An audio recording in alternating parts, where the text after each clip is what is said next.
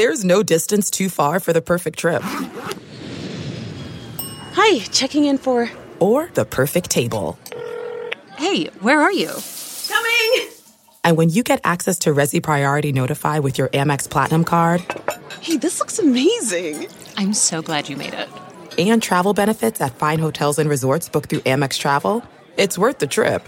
That's the powerful backing of American Express. Terms apply. Learn more at americanexpress.com/withAmex. You are listening to the 23 Personnel Podcast, where food and sports clash at the goal line.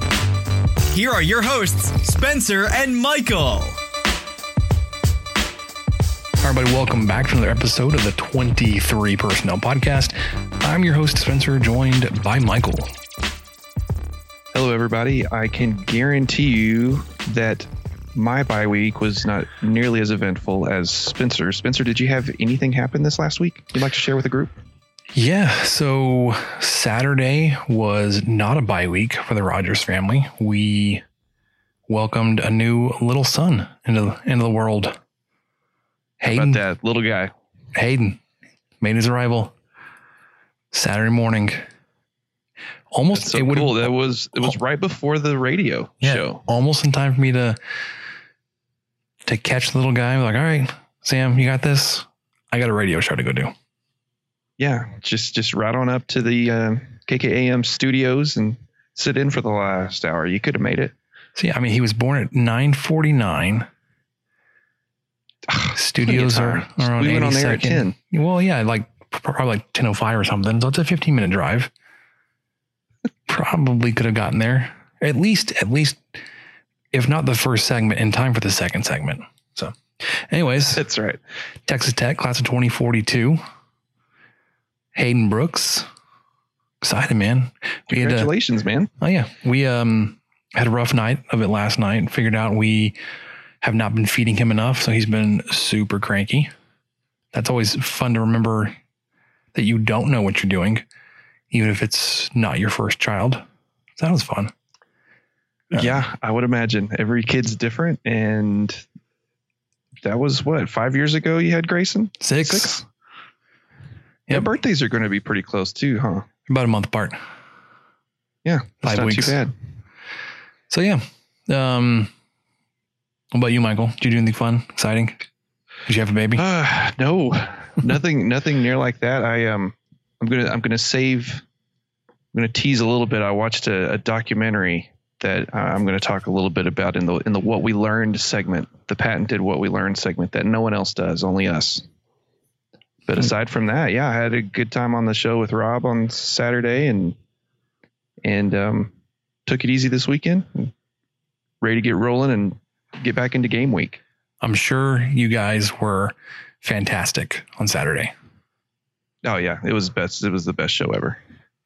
Yeah. Well, for the show, now that we're rolling into the bulk of the schedule, you can keep up with all of us on Twitter at 23 Personnel.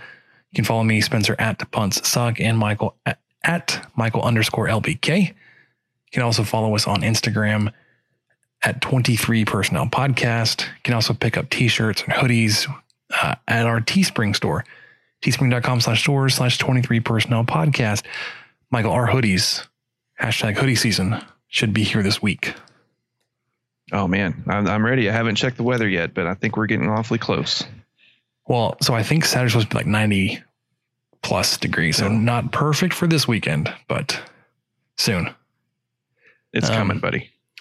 We already kind of mentioned it, but we will be on with Rob Bro in his Rob Bro's college football tailgate show. Saturday mornings, 10 to noon every weekend throughout the college football season, except when Texas Tech plays at 11. Then it will be 9 to 11. But this weekend with the game at 2:30, you can find us on kkam.com, Talk 1340, ESPN News 60, 960. Wow. ESPN 960 in San Angelo, or the Talk 1340 mobile app going on this weekend. So This week, we obviously have some college football news. Big Ten, Pac-12, maybe a little shaken on their stance of not playing in fall of 2020. Got some just really strange Texas Tech news stats. The AP Top 25, when the Big Ten announced they were coming back, like immediately put like a power rankings out. It's like, oh, look, glad to see Ohio State's going to miss like 6 weeks of the schedule the season, but they're top 5 team. PowerPoint. Also look around the Big 12 this past weekend. There were scheduled 2 games. 1 game got played. Then of course we'll talk about our Texas Longhorn preview. Before we jump into any of that, the wait is finally over. Football is back. You may not be at a game this year, but you can still be in on the action at BetOnline. BetOnline is going the extra mile to make sure you can get in on everything imaginable this season, from game spreads and totals to team, player, and coaching props.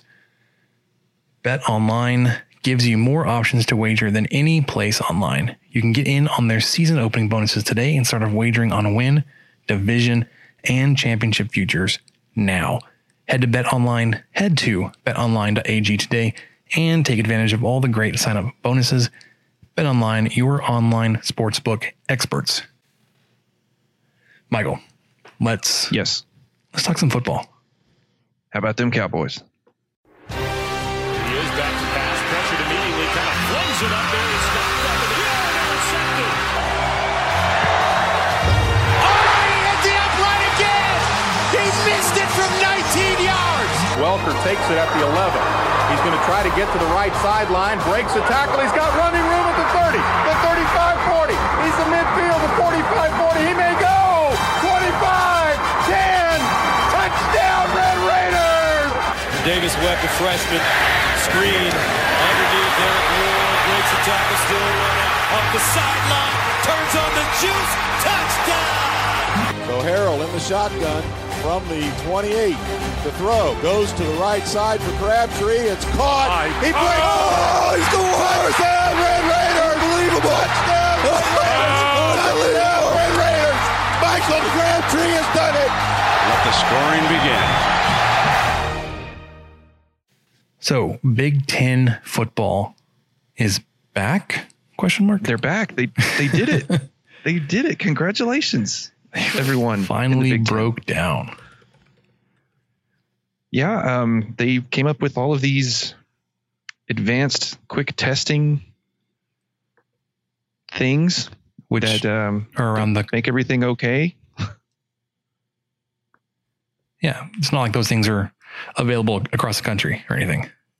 Oh yeah, but anyway, so they've got that going.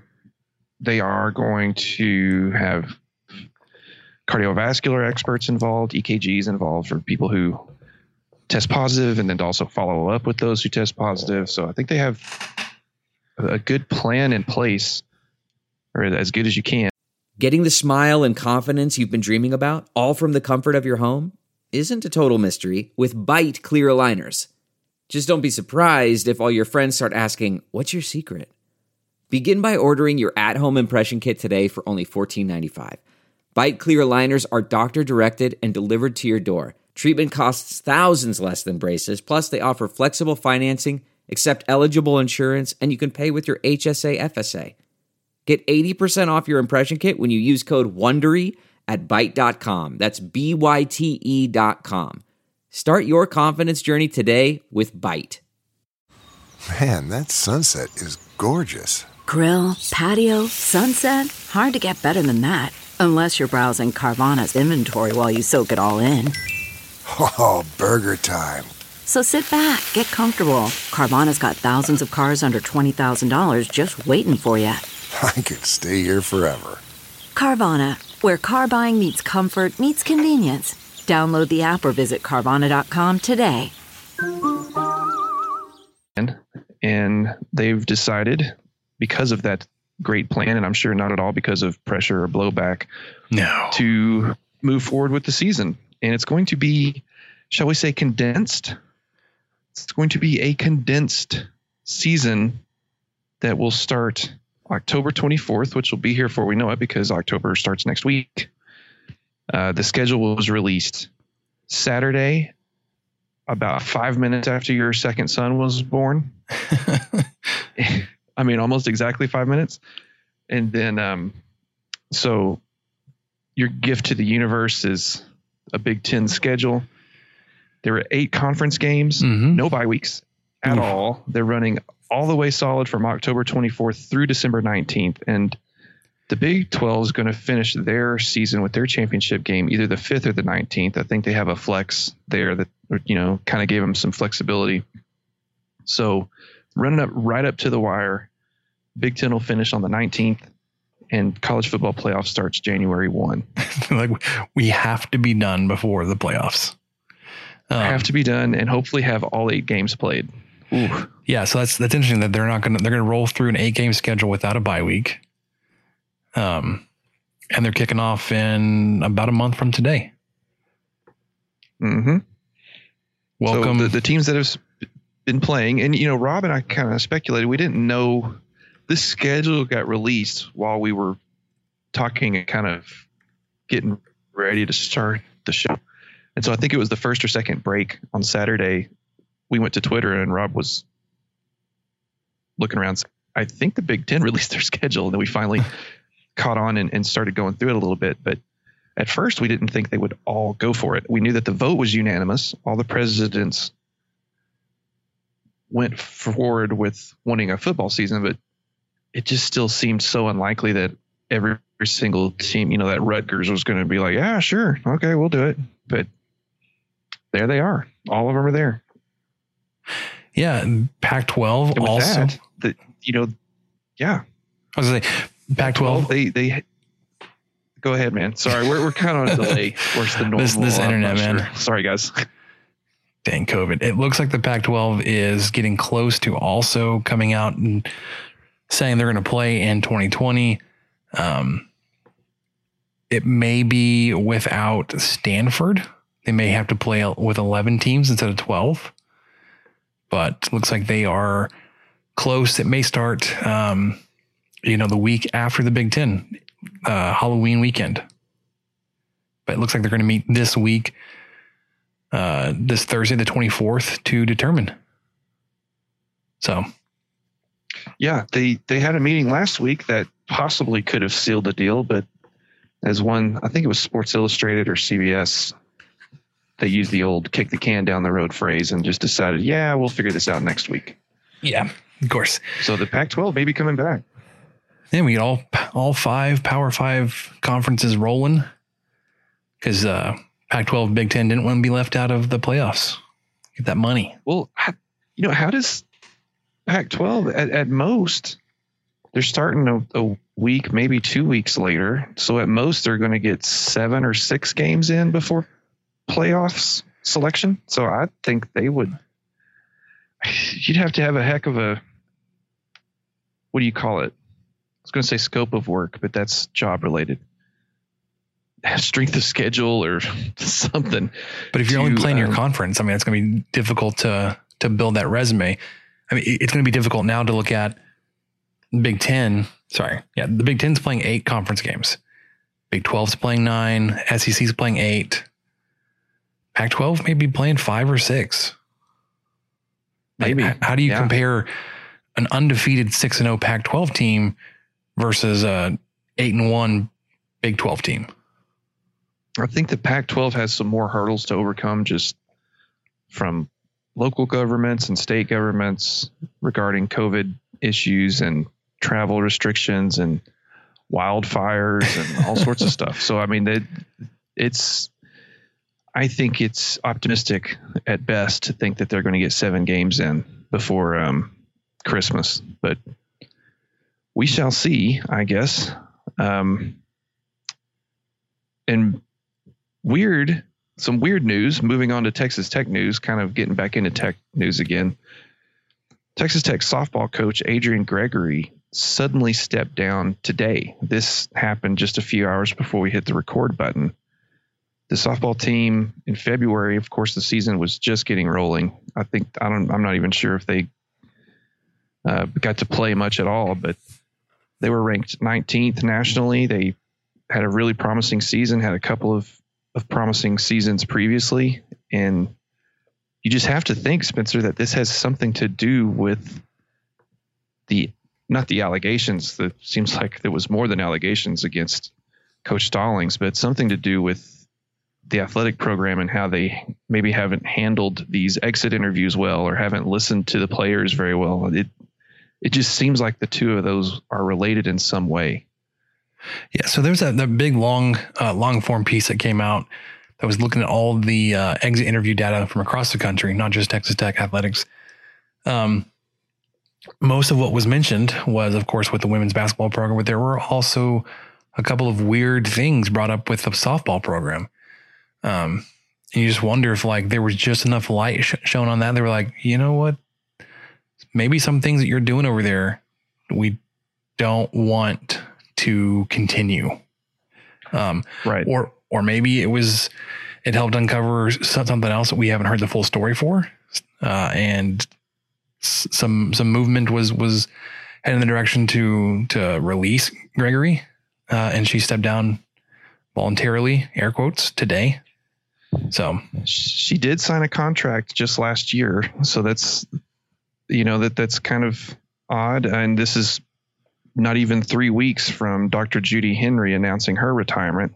She'd been at Tech for 40 years as well, not the entire time, but she was the executive senior associate athletics director when she retired. So I think her name kind of got brought up in a lot of these things about stuff being mishandled. And then not 3 weeks later, the softball coach steps down. So there's something going on there.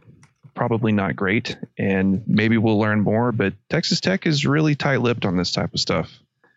And they will completely block out local media to the point where the only way to get anything is Freedom Information Act, or what's that called? Yeah. Information disclosure or whatever it is. FOIA. Yeah. Yeah. That's the only way that probably any of this will come to light, and we'll just see.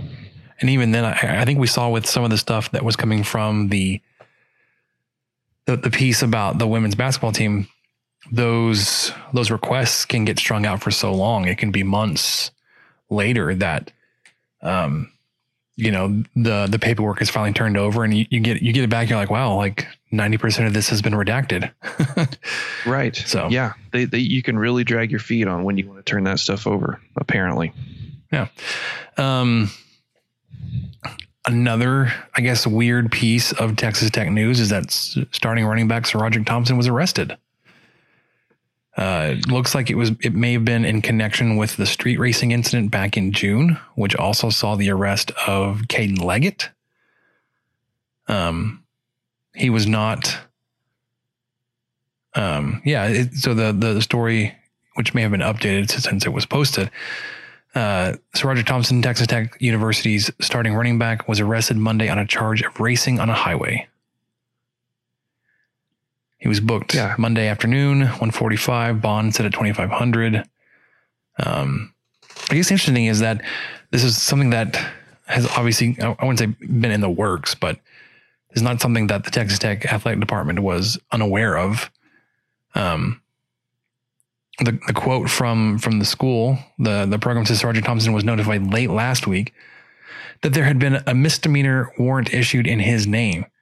Thompson and his lawyer are currently cooperating with the Lubbock Police Department and have done so since the incident in late June. Texas Tech Athletics will handle the matter consistent with its student-athlete discipline policy, and any discipline will be handled internally. Thompson is expected to play in Saturday's Big 12 opener versus Texas. So I wonder if it's one of those things where there was enough information that came out that maybe connected Thompson with the incident back in June. He heard about the warrant being issued, and it was advised that he kind of turn himself in to not drag this thing out or possibly make it worse. Yeah, it's just really strange that someone can cooperate with the LPD and claim to have done so since the incident in June, and then a warrant get issued in September.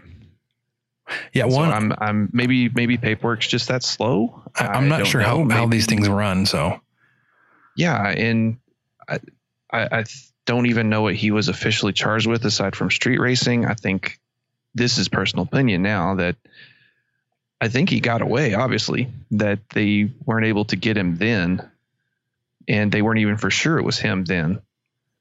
So there could be evading police or something like that on top of it that people aren't reporting. It's just weird how this was handled, like most things with athletic players at universities and police, and Tech's no exception. It's not a good look to have a player arrested on Monday and then suit up on Saturday. I don't care for that. Well, but the thing is that, I mean, maybe the athletics program knew about his involvement. And the criminal side of it had some ground to make up, if you will. And maybe he's already served his punishment within the team. That's true. Over the summer, like maybe when Leggett was arrested, like there was some kind of meeting. Those involved were kind of pulled together, and they're like, "Yeah, I was a part of this," and all that was handled internally and quietly back then. So while it looks like Thompson arrested on Monday, playing on Saturday, I would say there's probably better than average chance Thompson's already been kind of dealt with this within the team.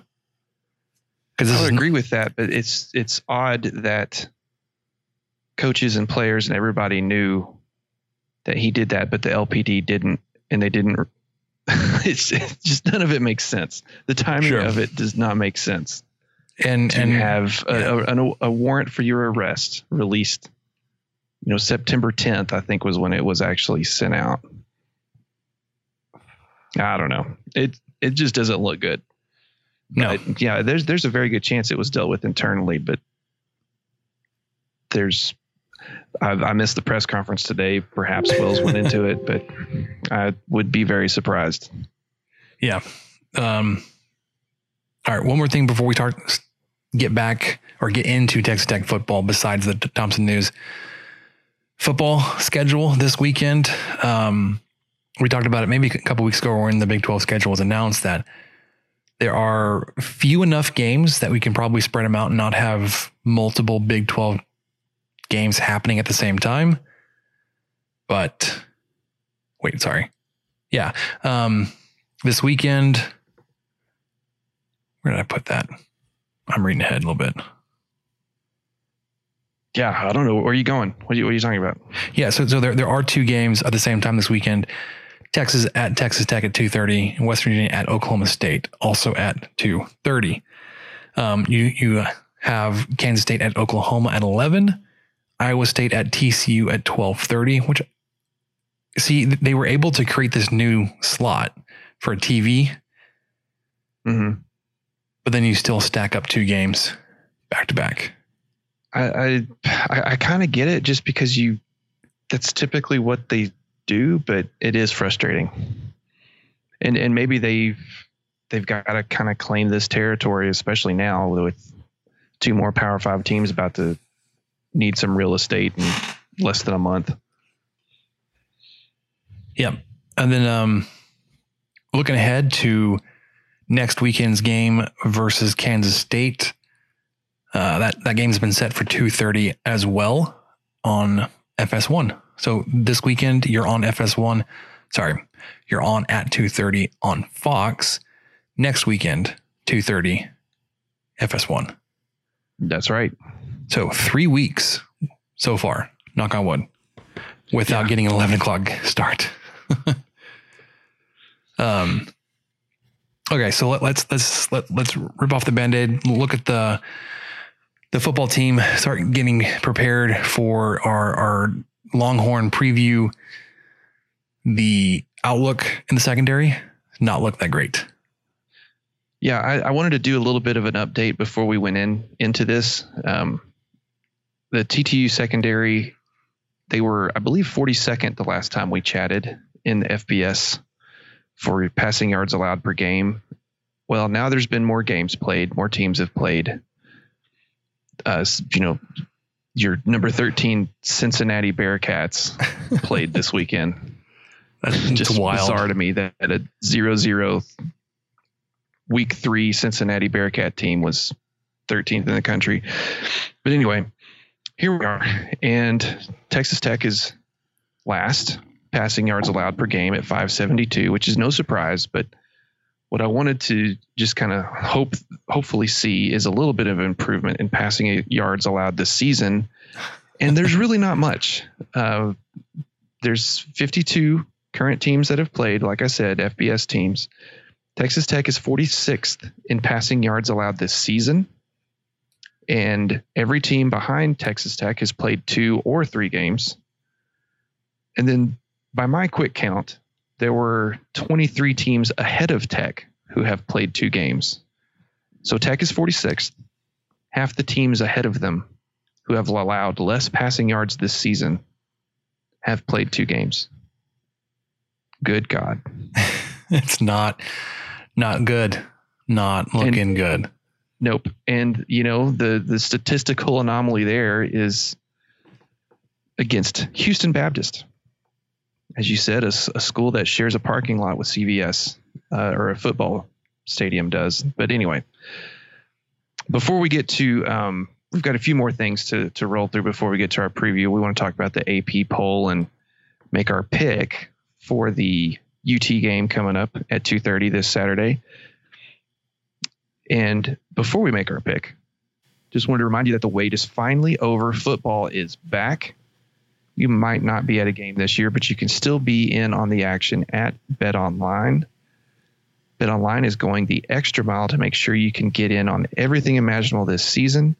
From game spread and totals to team player and coaching props, BetOnline gives you more options to wager than any place online. When I checked earlier today, according to BetOnline, Texas was an 18-point favorite. I think it's 18.5 now. Oh, 18.5. The line is not moving our way. It's and still the going. over-under was last at 70, last I saw. So if those numbers sound interesting to you in any way, you can get in on the seasoning opening, get in on their BetOnline's season opening bonuses today and start off wagering on win, division, and championship futures now. Head to betonline.ag today. Take advantage of all the great sign-up bonuses. BetOnline, your online sportsbook experts. Can we talk about somebody that may have put some money down on that Cowboys game this past weekend? What they would have gone through emotionally on Sunday afternoon? Whew. I mean, I am a Cowboys fan. Me too. But but it's not something I wrap my identity up in or get too worked up in. But if I get the chance to watch it and it's on, I watch it every game. And even for me, even for kind of a passive Cowboys fan, wow, that was a roller coaster. Man, down 20-0 in the first quarter. My God. Yeah. Break. Yeah. So 2020 has been the year of things happening completely out of your control. There's one thing you can control, and that's shaving your bush. Guys, our sponsors at Manscaped are here to remind you to do just that. The Manscaped Lawnmower 3.0, recently released, is a premium electric trimmer that's designed to give you confidence boost through body image. Their ceramic blade and skin safe technology are designed to reduce nicks and tugs on your fellas down low. The Lawnmower 3.0 is also waterproof and comes with an LED light so you can manscape in the shower, in the dark, or in a dark shower. On manscaped.com, you can also find their Shears 2.0. It's a nail kit. They also have Crop Preserver. It's an anti-chafing deodorant and moisturizer. And Crop Reviver, testy toner that's like having cologne. Go to manscaped.com and check out some of these life-changing products. In fact, listeners of this fine program will get 20% off plus free shipping with the code ARMCHAIR at manscaped.com. 20% off with free shipping at manscaped.com and use code ARMCHAIR. It's time to grab 2020 by the horns by shaving that front trunk. So, AP Top 25. Yeah, I just kind of wanted to get your thoughts on it. Was there anything that jumped out to you that seemed crazy? I mean, I didn't see any movement. There's just a lot of 0-0 SEC teams in the top 5, but whatever. That's just kind of to be expected. I guess probably the biggest surprise to me was after the Big Ten announced that they were coming back and after they released their schedule, that AP voters somehow did not vote Ohio State back in the top 4. Yeah. That was my biggest shock.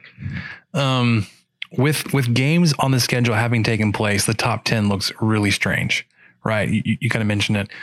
Clemson 2-0, number 1. Alabama 0-0, number 2. Ahead of Oklahoma, who is 1-0. Then you get 3 more SEC schools who have not played yet. They start their schedule this weekend, the 26th. Georgia, Florida, LSU. Notre Dame is at 2-0. Is at 7. Texas 1-0 is at number 8. 2 more SEC schools, Auburn and Texas A&M. You've got 6 SEC schools that have not played a game. So you would think like maybe Big Ten and Pac-12 schools will work their way back into this ranking here pretty soon, because the SEC schools have been in this ranking since they, when it came out after week 1, they were left in the rankings, although they wouldn't play for a couple of weeks. Now with official plans for the Big Ten, I would expect them to jump back in here pretty soon. And if the Pac-12 announces that they would restart, I would assume it would probably be closer to when they jump in, but like, it's going to be weird to look at a schedule that's got like 6-0 Clemson and an 0-0 Oregon next to each other on the rankings or something. Oh yeah. We're just going to see that the rest of the year. And just to round out the bottom 6, because this is just, I guess the bottom 7, this is just really interesting to me. 19 are our Louisiana Lafayette Ragin' Cajuns from the Sun Belt, number 19 team in the country, barely edging out Virginia Tech, who has yet to play a game at 20.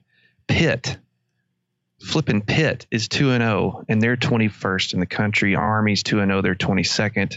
Kentucky 0-0, 23rd, yet somehow ahead of Louisville, which is just insulting to Louisville. That's some Lexington, Louisville, Kentucky crime on crime. And then number 25, Marshall, 2-0, Conference USA. They beat the tar out of Eastern Kentucky, and I think they won. Obviously, they won their second game convincingly. But still, somehow, Tech is getting votes. Tech got 5 votes this week. They got 5 points, which means that somebody, 5 points. You could have received 5 25th place votes or 1 21st place vote or something like that. Anyways, you accumulate points based on how many people vote for you where. Coastal Carolina receiving votes. Go Chanticleers. I guess it's good. Texas Tech had 5 points right after they lost to Houston Baptist, and then 5 points after the bye week. So the voters are consistent. They're consistent about our Red Raiders. They're hanging in there. Ask for. All right, let's do one more thing before we jump into our preview. There were supposed to be 2 games this weekend. We were looking forward to the Baylor-Houston game specifically. It ended up being canceled. And I think that was on the Baylor side this time, that they had enough players from a position group that were going to be missing the game that they had to step out. OSU and Tulsa ended up being the only Big 12 game on the schedule this week, which was really strange when the Big 12 came out with their week 2 football awards. And it was like only Oklahoma State players. Like, man, they must have had a good weekend. No, they were the only ones playing. And then one of the guys that used to be here on the radio in Lubbock, he made a joke about it. And because when it came out, when he tweeted that, was it, I guess, Sunday, when Big 12 announced their weekend awards, still hadn't slept very well. I was like, man, wait a minute. Big 12, there's only one game. Oh, now I see. Now I get the joke now. It took me a while. Like OSU had Oklahoma State just really, I mean, they just went to town on Tulsa. No. Barely won. Inched out a win. He made the joke that it was because of the commanding win or whatever it was that he said Oklahoma State over Tulsa. I was like, but it was like a 7-point game. Anyways, that was a joke. It took me a while because I was a little slow. Oklahoma slightly State, sleep deprived. It's okay. Oklahoma State survived 16-7 versus Tulsa. Tulsa actually took the lead in this game. I don't think Oklahoma State scored their first touchdown, or at least they didn't take the lead until the fourth quarter. I think you're right. Did see that quarterback Spencer Sanders injured early on in the game. Was visibly upset on the sideline. I think he either slammed his helmet or threw his helmet. And injury report says that he is in a boot this week. Yeah, as of Monday, Coach Gundy said that he was in a boot during practice then. I'm not sure if he was today. Today's Tuesday. And so I honestly, as always, I hope he's okay. I mean, I hope all these players are okay. That happened while we were on the show on Saturday. We were trying to figure out what happened. We just knew that he had left the game and trying to figure out how serious it was, but it was really early on. And then, of course, with the backup QB coming in, who I think it was similar to Texas Tech scenario. If a backup QB had to come in for Tech, we have no idea who was going to come in. And I think Oklahoma State fans were in the same boat. They had no idea who was going to come out as QB2. And that seems to be where we are as fans as well. And of course, with a backup quarterback coming in, Tulsa was able to kind of stifle the run a little bit, which sounds impossible. And I think they had some linemen go down. I mean, I think there were a couple of pretty key injuries early on in Oklahoma State, but it was an ugly game. Tulsa pretty much shot themselves in the foot the last quarter. Bad penalties, bad play calls, just kind of gave the game away. But that said, OSU won. They won ugly. And I think they were 22.5-point favorites. So that it's Oklahoma State fans have got to be feeling a little trepidatious right now, which I welcome.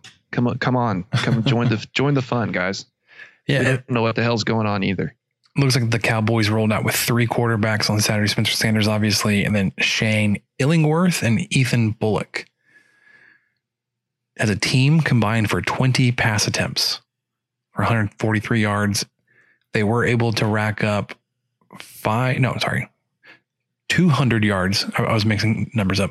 200 rushing yards on 50 attempts for a whopping 2.8 yards per carry. Yikes. Yeah, and I think it was really low. It was similar to how Tech played Oklahoma State last year, where Hubbard somehow was quiet until right before halftime and then kind of resumed business as usual. Hubbard only netted 93 yards on 27 attempts. Yeah, they knew that the quarterbacks weren't going to be as reliable, so I think Tulsa was able to take advantage of that a little bit. Load the box. Load it up. You know what the Longhorns are not going to do? Load the box. You know what they are going to do? Air it out. On offense, for sure. We just talked about the defensive woes for the Red Raiders defensive backfield.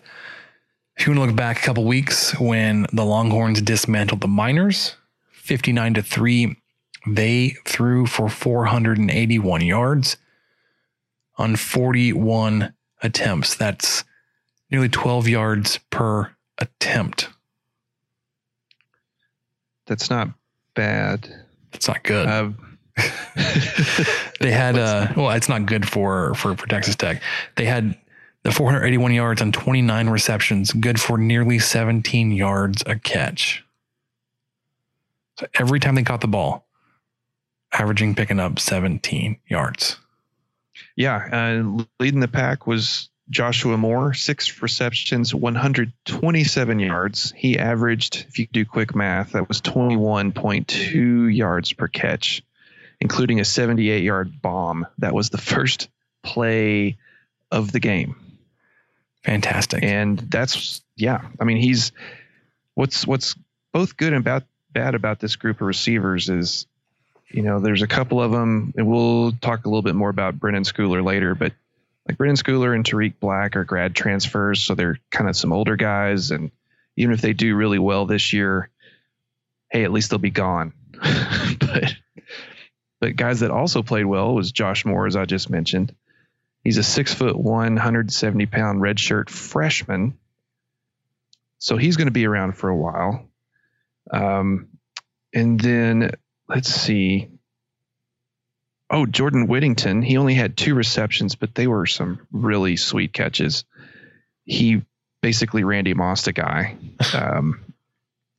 And he's also a redshirt freshman. And then I'm totally losing my notes on this. But yeah, anyway, so those 2 guys are redshirt freshmen. Going to be rough to defend against them. Also going to be rough. All these players they're strong. They're stout guys like Tariq Black. He's a grad transfer from Michigan. And he is 6'3", 217. It's good. He's built kind of like a tight end. And I mean, they just muscle that ball away from these receivers. I mean, even when they don't look open, they are. So Tariq Black, he had 5 receptions, 80 yards, 16 average per catch, a touchdown. Okay. I mean, Texas Tech will at least have Fields back. and Colin Schooler, brother of Brendan Schooler, who's a receiver for Texas now, who averaged himself 32.5 yards a catch. Yeah. I mean, it's on 2 catches, but 65 yards. Like just the averages for these receivers, 21.2, 16, 32.5, 22.5, 21.5, a pedestrian 13.3, 35. And you get a couple guys that were running backwards, apparently 6.5, 5.5, 4.5. Like what were they thinking? Man, I don't know. And Ehlinger back there, he just had all day great pocket protection. Those linemen are gigantic. They are going to be really hard to rush. The highlights I saw, UTEP would rush 3, they'd rush 4. It didn't matter. When they rush 5 on a blitz or something, then Ehlinger would get the ball out quick and make a play in the middle of the field usually. So he's smart and he's quick at getting rid of the football, but man, he had time. And when he has time, like Zappy did, look out. Yeah. So you remember how many yards we gave up to good old Houston Baptist through the air? 570 something. Yes. That was an FCS program where we're welcoming in the Longhorns, who Ehlinger was able to put up 426 yards in a half, basically. Yeah, that's right. He played 1 drive in the second half and that was it. So we're kind of leaking into our preview, or not our preview, but like our predictions. I mean, I really don't think there's anywhere else you can look besides the matchup there between the Texas offense and your Texas Tech pass defense. There's nobody on there on the running side that scares you. Keontae Ingram is a really good running back. Malcolm Epps and Roschon Johnson. We talked about them last year, especially Roschon Johnson and Keontae Ingram. But, they, had 44 yards. Keontae Ingram did on 9 carries, which is good for 5 yards a carry. Roschon Johnson, 38 yards on 8 carries, 4.8 yards a carry.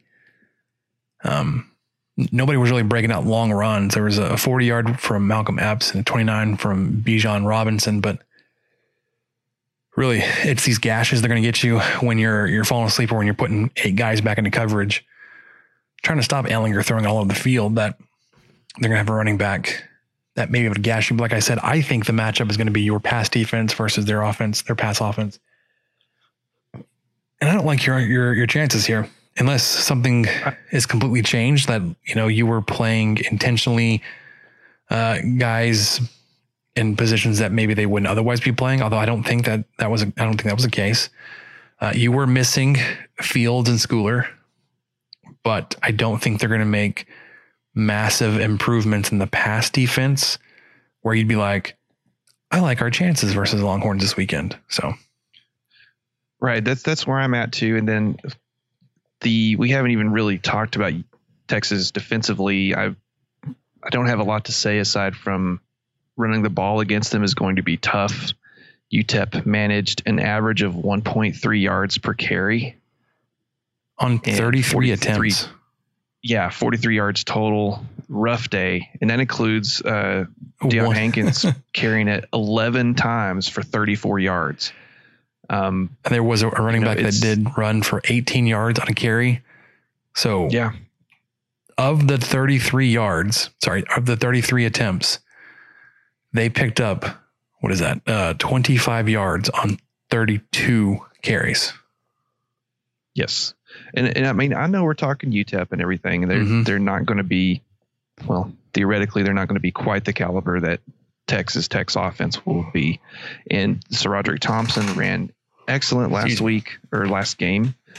Taj Brooks was really, I don't want to say surprising, but it was very impressive, especially a true freshman out there carrying the ball the way he did. Xavier White comes back this week. Jadarius Townsend, he's got kind of a change up in his run. So I think Tech may be able to, they'll be able to run more than UTEP was, but it's going to be tough. It's going to be tough to run against this defensive line. And, if they take that away, then Tech's really going to have trouble passing the ball. So I'm not looking forward to either side, but I'm with you. And probably for the rest of the season, if Tech is facing a team that can pass, which we're in the Big 12, so buckle up, the biggest mismatch or the biggest matchup to see is going to be wide receivers versus defensive backs. And they have some very good wide receivers and a very talented quarterback. Yeah. So I think if you want to look back to our preseason predictions, both Michael and I both picked this game as a loss. Currently, the line is at minus 18 over under of 70. Michael, you want to give us your pick? Sure. I've got mine. No one's going to like this. This is practically the same score I gave Tech to beat Houston Baptist, but in reverse. So I have UT winning 45-21, and that would keep Tech below the over-under on total points, but it would have UT covering the current 18 or 18.5 point spread that's out there. So I don't see this day going very well for the Red Raiders. Would love to be wrong, trying not to be negative, but I think Elliger's going to pick us apart, man. That's where I'm at. Yeah, it's one of those games you look ahead to and you're like, man, I don't know where there's a weakness you could exploit. This is all assuming both teams rolling here completely and fully healthy. You're rolling with everybody that you're expecting to be there. We know that's not always going to be the case, but from my seat here on Tuesday, at least having that bad taste in my mouth from Houston Baptist, I agree with you. I think Texas will cover, and I would almost take the over. But I've got Texas winning 44-24. Yeah, I'm just kind of, I refuse to say that someone's going to score 50 on us right now. I'm just not going to go there. I wouldn't be completely surprised if it happened, but yeah, that's kind of where I landed with sticking with the under is assuming that UT will stay in the 40s at the most.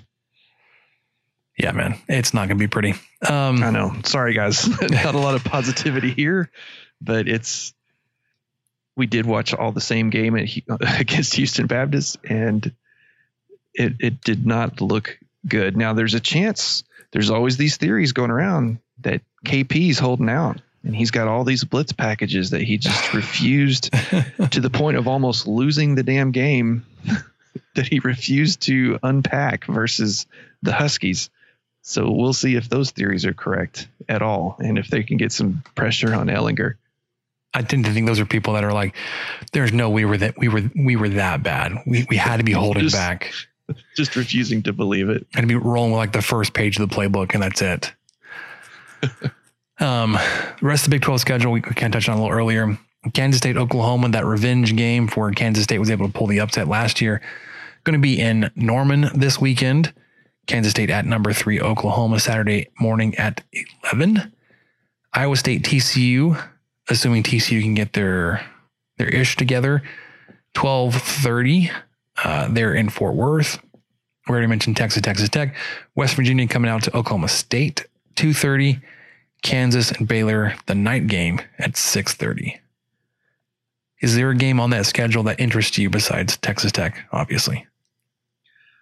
As they all do to an extent, because we haven't seen TCU play at all. We haven't seen Baylor play at all. So both of those games intrigue me. And I'm also interested. Could you imagine though, if Kansas, can you imagine if Kansas beats Baylor because they haven't played yet and Kansas has that little bit of experience? Oh, it'd be great. And they've got that chip on their shoulder after losing again to Coastal Carolina. Even more embarrassingly than 2019. So I'm really, that's what's so cool about this season is I'm legitimately interested in all of them. If I had to pick the one I'm most interested in, it might be Iowa State TCU, but it could also be West Virginia Oklahoma State, because West Virginia just poured it on directional Kentucky in their first game, and I want to see how they do against Big 12 competition, and I want to see if Spencer Sanders is healthy and just kind of see how Daggy looks. I don't know. But of course, that's during the same game. That's during the Tech game. You mean you want to see how Jarrett Doege does? Yeah, so that Iowa State TCU game, like, it's got the makings of like a really ugly, boring game. Oh, yeah, when I'm here for that. Iowa State did not look good 2 weeks ago. TCU has not played yet. Typically, this would not be a high-scoring game either way. These two teams are very heavily dependent on their defense doing well. You get two defensive teams going up against each other. It could be like a 13-10 type game that doesn't even feel that close. It could be like Iowa State leading 13-6 or whatever. Most of the way through the fourth quarter, TCU scores late to get it close. But like, I don't know. It's just, that could be a really ugly game. Kansas State, Oklahoma for me, I'd be interested to see what kind of response Oklahoma's going to have. I don't think they're a team that necessarily looks at like past results and has the bulletin board material up there. But I think, they're obviously going to be cognizant of what happened last year. They're going to think to be a little more, I wouldn't say careful, a little bit more intentional about the score. They're not going to let a 20-point lead stay a 20-point lead if they've got the ball. So I think other than the Texas Tech game, West Virginia, Oklahoma State has my attention. Because I want to see, if that West Virginia offense is for real. And then I want to see how ugly Kansas Baylor can get. Oh, I'm here for that too. Like I said, they really all interest me in some way. Even Kansas State, that's who Tech plays next. So that's a good team to watch and see if the Spencer Rattler, the one for 5 touchdowns in the first half, I think he quote unquote only threw for 4. But anyway, he threw for a lot of touchdowns in his first start in the first half of a game. See if that was kind of a fluke or not. I tend to not think it was, but it would be nice to just kind of have a little bit more of a sample to see.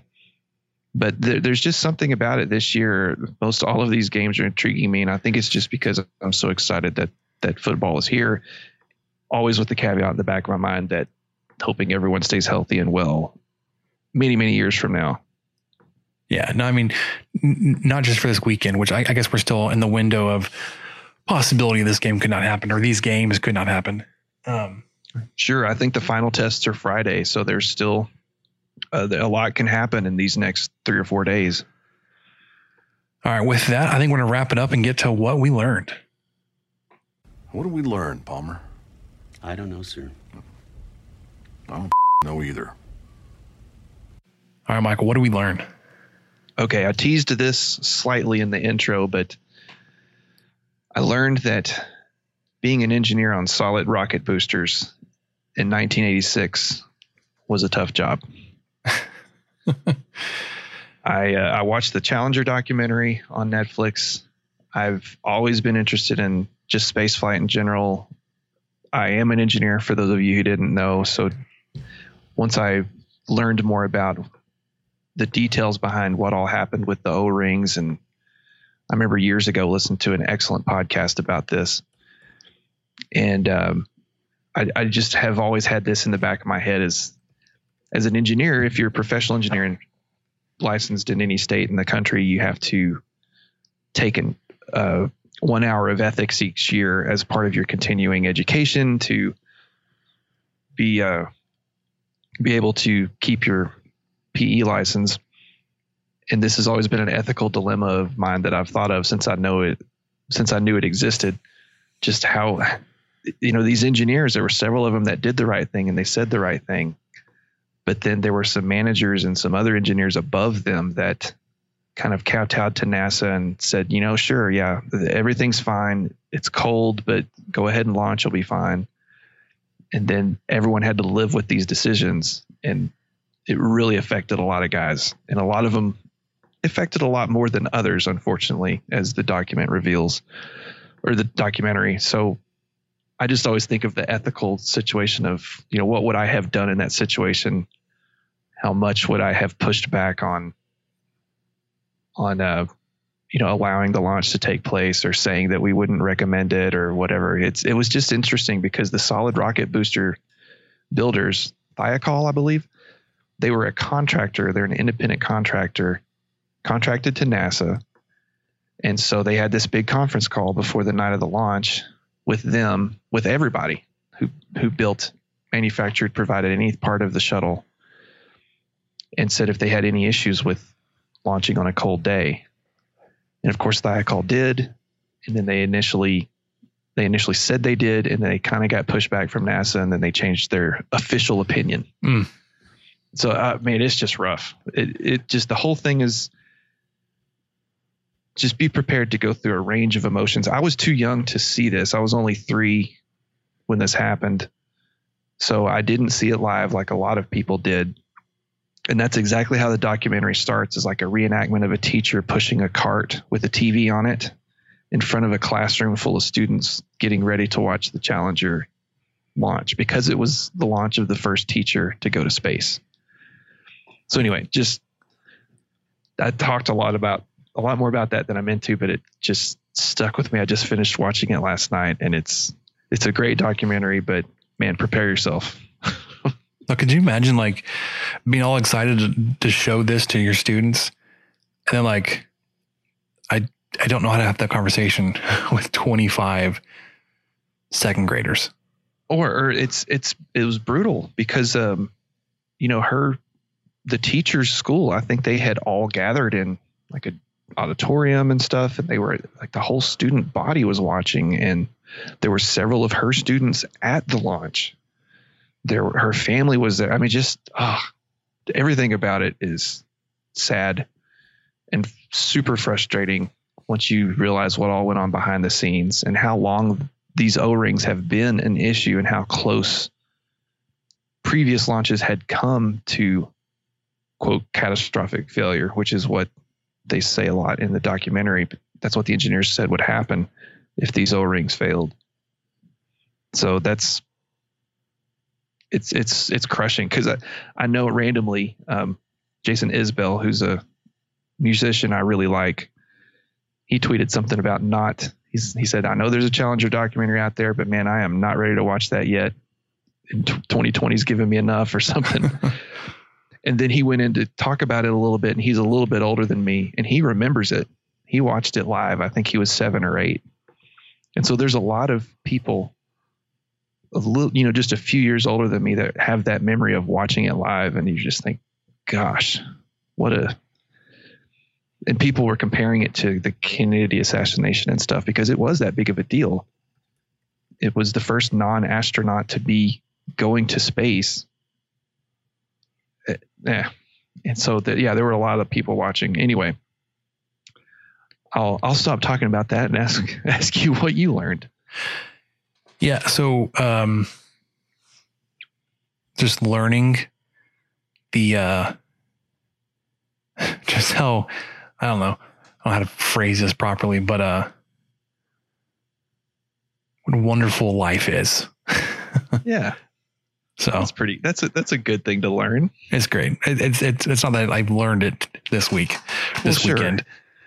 You just kind of got a refresher course. A crash course. Course. Yeah, that's pretty much it. That's what having a newborn is. It's just a crash course in everything.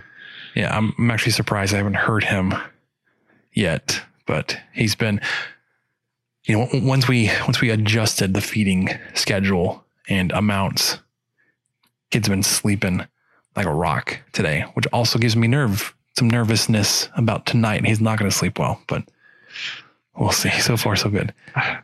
Good luck, my man.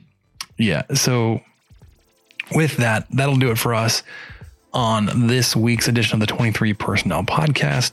We will have a post-game instant reaction to hopefully a huge upset win over the Texas Longhorns on Saturday evening. We will see you then.